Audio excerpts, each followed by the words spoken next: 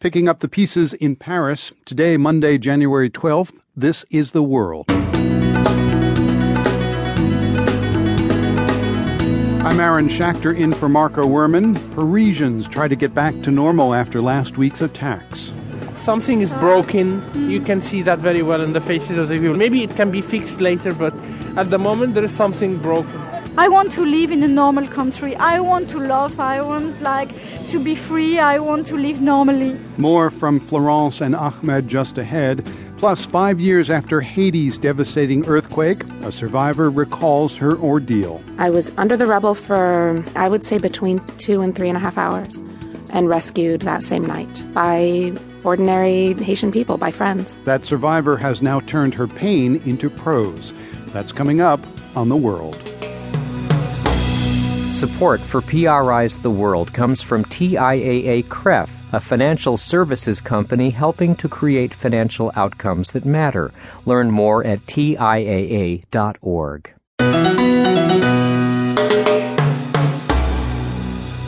I'm Aaron Schachter in for Marco Werman, and you're tuned to The World.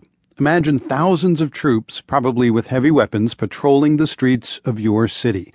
Sounds pretty scary, right? It's what's happening right now in Paris and the rest of France. The French government says it's deploying 10,000 troops nationwide to boost security following the attacks in Paris last week.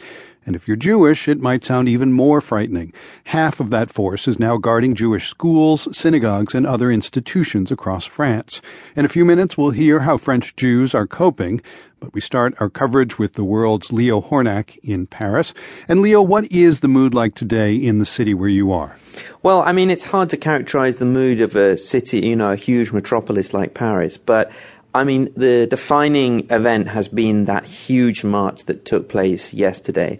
And the city's still kind of been waking up from that. And there's really the relief that nothing untoward happened. Now, you joined one couple who live on the outskirts of Paris as they prepared to join the march. Tell us who these folks are. Yes, well, Ahmed and Florence they're fantastic people. I met them last week in Paris, and he is Italian and Egyptian, and he's a Muslim, and she is a French white Christian. They're married, and they were determined to make their feelings felt about the horrible events we've had and take part in that march.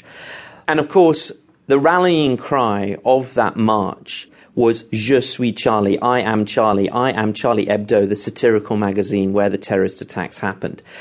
But Ahmed told me that although he was going on the march, he personally did not want to wear that slogan, carry that slogan and say that slogan. His own slogan was Je ne suis pas Charlie. I am not Charlie. And he explained why that was. You have a lot of things to satire. Just don't hurt the feelings of someone by attacking what he believes in, by attacking God, attacking his religion. But despite all that, I am against what happened, and I'm obliged to carry the slogan of Je suis Charlie, despite that I'm against it, because, I'm against what happened. And if I have to choose between satiring the religion and making terrorist attack against someone, no, I will choose the first road. How about this slogan, Je suis Charlie? I don't know, it's very strange, because I am a good reader of this newspaper, and I always love so much, really. I'm a big fan, really, really, really. And now what's really make me sick, that that this newspaper, a lot of politics wanted to censure, to cut this newspaper because of the caricature. And now they are all defending Charlie, saying, it's a liberty of the press and all that, and really that makes me laugh and that makes me sick. And why have you decided to go on the march, first of all? I think we don't decide it to go. It's an obligation to go. We don't think about it. We have to go. Let's go out now, Ahmed. It's time to go. I don't want to miss the train. It's an important day. Come on. Okay.